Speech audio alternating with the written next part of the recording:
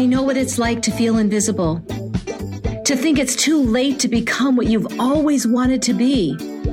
You feel like it's too late to have more life. I felt that way too, but when I lost my brother to cancer, he made me realize I have way more life to live. And I discovered the choice was mine to live it or not. I know you want to become confident and empowered, and you deserve to step into that life you are yearning for. I'm Carrie V, and I get it. There is more greatness to come in your life, and I know you can feel it. I've made a choice to live my big life. Now it is your turn to be empowered and step into the life that has always been yours. It's time for you to step off the sidelines and into your own life, the one you were created to live. It's easier than you think. I believe in you. In fact, I am your biggest fan. So let's get started. I am so blessed that you have come back for another episode of Coffee and Tea with Carrie V. I hope you have your coffee or your tea and you are ready to do a little bit of reminiscing with me. It's summertime, so I thought we would head back into summer camp. Did you ever go? Remember summer camp, the fun, the campfires, the singing around the campfire, the laughter, the friendships. And the horrible food, that horrible food that we would convince ourselves was the best food ever. The stuffy cabins with bunk beds and something that was supposed to be a mattress on those bunk beds, but really it was more like a torture chamber with springs sticking up that attacked you in the middle of the night. And the bugs. Oh, the bugs. And let's not forget the best part, the fun care packages and letters from home. My grandmother used to send her famous banana nut bread and chocolate chip cookies. She would use popcorn as packing peanuts, and she would send enough for an army. My friends and cabin mates loved my grandmother's care packages, and they came quite regularly. One time, my dad, who's a musician and owns a music store, sent a box of nose flutes for the entire camp. Nose flutes. I had to look this up to see if they are still a thing, and Yep, turns out they are. Look it up. Anyhow, this entire box of nose flutes showed up in a care package, enough for everyone in the camp. My dad had included a note that said these were not to be used by anyone experiencing a cold or nasal congestion of any kind, as it could be quite messy. What amazing fun we all had playing our nose flutes. They were such a huge hit. We even used them in one of our weekly concerts. Seriously, even the adults at the camp had a great time with those silly plastic nose flutes. And then there's the camp counselors, who always seem so old. But let's be honest, the counselors were really just kids who had happened to have been graduated from high school, maybe even just graduated from high school. And inevitably, us young teenage girls would have a crush on one of the older guy counselors. It gave us something to talk about as we were falling asleep on those torturous mattresses. At the camp I went to, the guy counselors would stand under the windows around 9 o'clock each night and sing, "Good night, ladies. Good night, ladies. Good night, ladies. We're going to leave you now." I think that's from The Music Man, but I'm not sure. Of course, after they were under our windows singing that in harmony, we would start discussing which of the guys counselors was the cutest. I mean, come on. If you have ever been a teenage girl, you know exactly what I'm talking about. This is a no judgment zone. I started going to camp around the summer of 1979. I was 13 in junior high.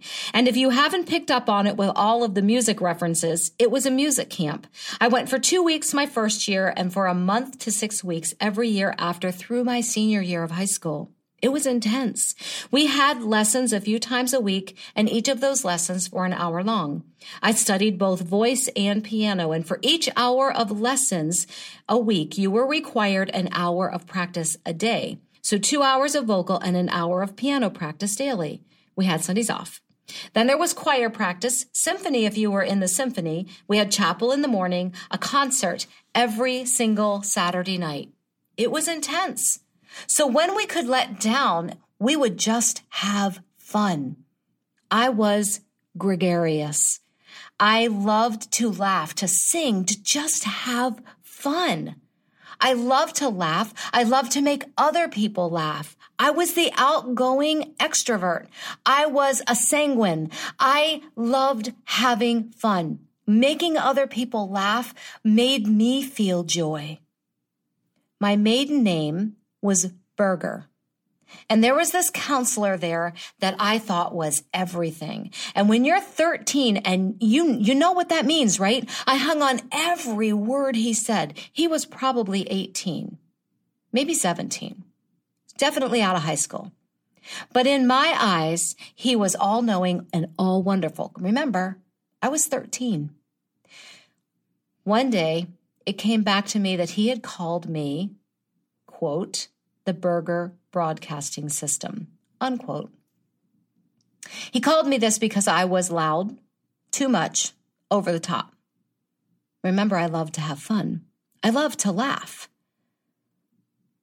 I can remember those feelings like this happened yesterday. The Berger Broadcasting System. I was devastated. I was heartbroken. I was absolutely crushed. I cried for hours. He apologized. He actually felt horrible. I'm sure he had no idea how his words were going to affect me. But they did affect me. And they didn't just affect me then, they affected me for years. Years. Decades. I vowed that I would learn to be quiet like my roommates. In my mind, what this counselor was saying was that likable girls are quiet. Loud girls are obnoxious. Girls that like to laugh and have fun and be gregarious are obnoxious. Girls that speak up are not likable. And I vowed that I would learn to be quiet like my roommates. I vowed I would not speak up. I would just keep quiet. And I created a story that in order to be truly liked, I had to learn to be like the quote unquote likable girls. For years, I tried to be who I was not. And I rarely was who I actually was. That happy-go-lucky girl that loved to laugh and make others laugh stayed hidden. She wasn't likable. She was obnoxious. She was too much. Those words, the Berger Broadcasting System, kept me stuck for years. For almost 40 years, those words played in my head like a broken record. And when I would be me, I would immediately berate myself for being unable to be likable and quiet. I would shame myself for not being able to just be the quiet girl who people liked.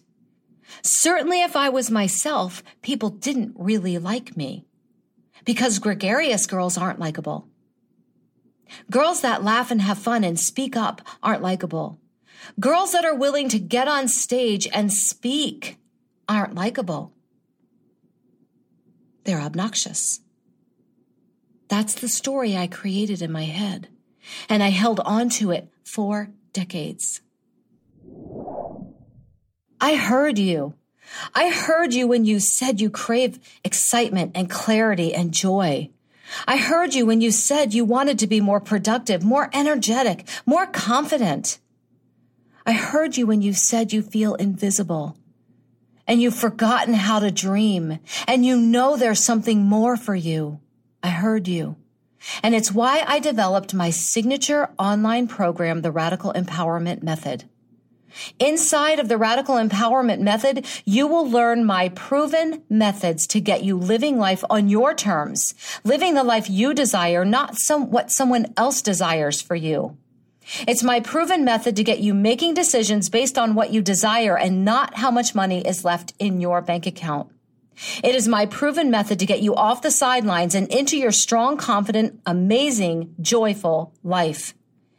If you are ready to transform yourself into a radically empowered, radically joyful, radically productive, radical superhero, If you are ready to transform yourself into a healthy, energized, trailblazing badass, then head to the link in the show notes, grab the enrollment link, and get enrolled in the Radical Empowerment Method today.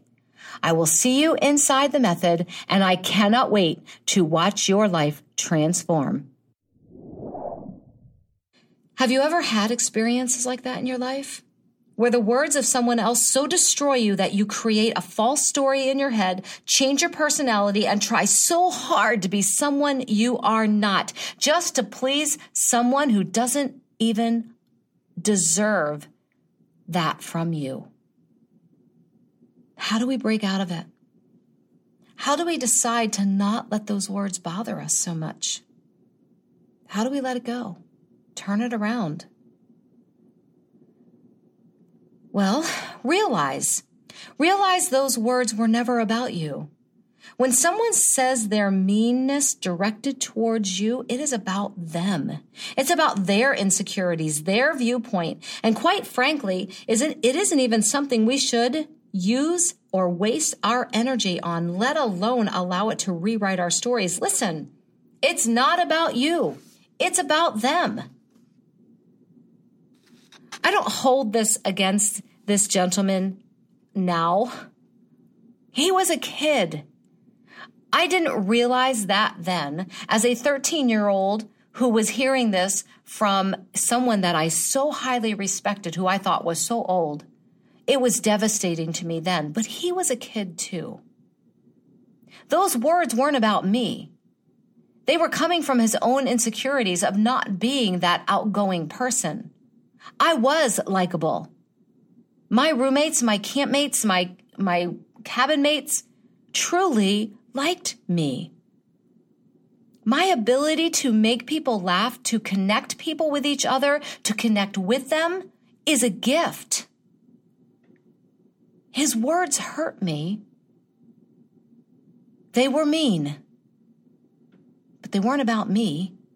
They came from his own insecurities. When someone says something mean about you, understand it's not about you. It is their own insecurities. Also, turn their words around. In my case, what I could have done was taken those words and realized that I have a voice and I'm willing to use it. I could have written the story that I have a voice that makes others laugh, that I help people feel encouraged, that I knew even then how to encourage people to go for their goals, how to talk to them when they were feeling discouraged about not being able to sing a certain passage of a song, and work with them until we did it together. Even then, that's who I was. I was willing to use my voice to encourage others. That's how I could have written my story. I could have turned that around. He may have meant it as a slam on my personality, but I now take those words, the Burger Broadcasting System, as a compliment. I have a voice and I'm willing to use it. I have a voice and I am willing to use my stories to help others break out of the limiting molds that they find them in. I have a voice and I am willing to use it to help others onto a road of empowerment. Radical empowerment.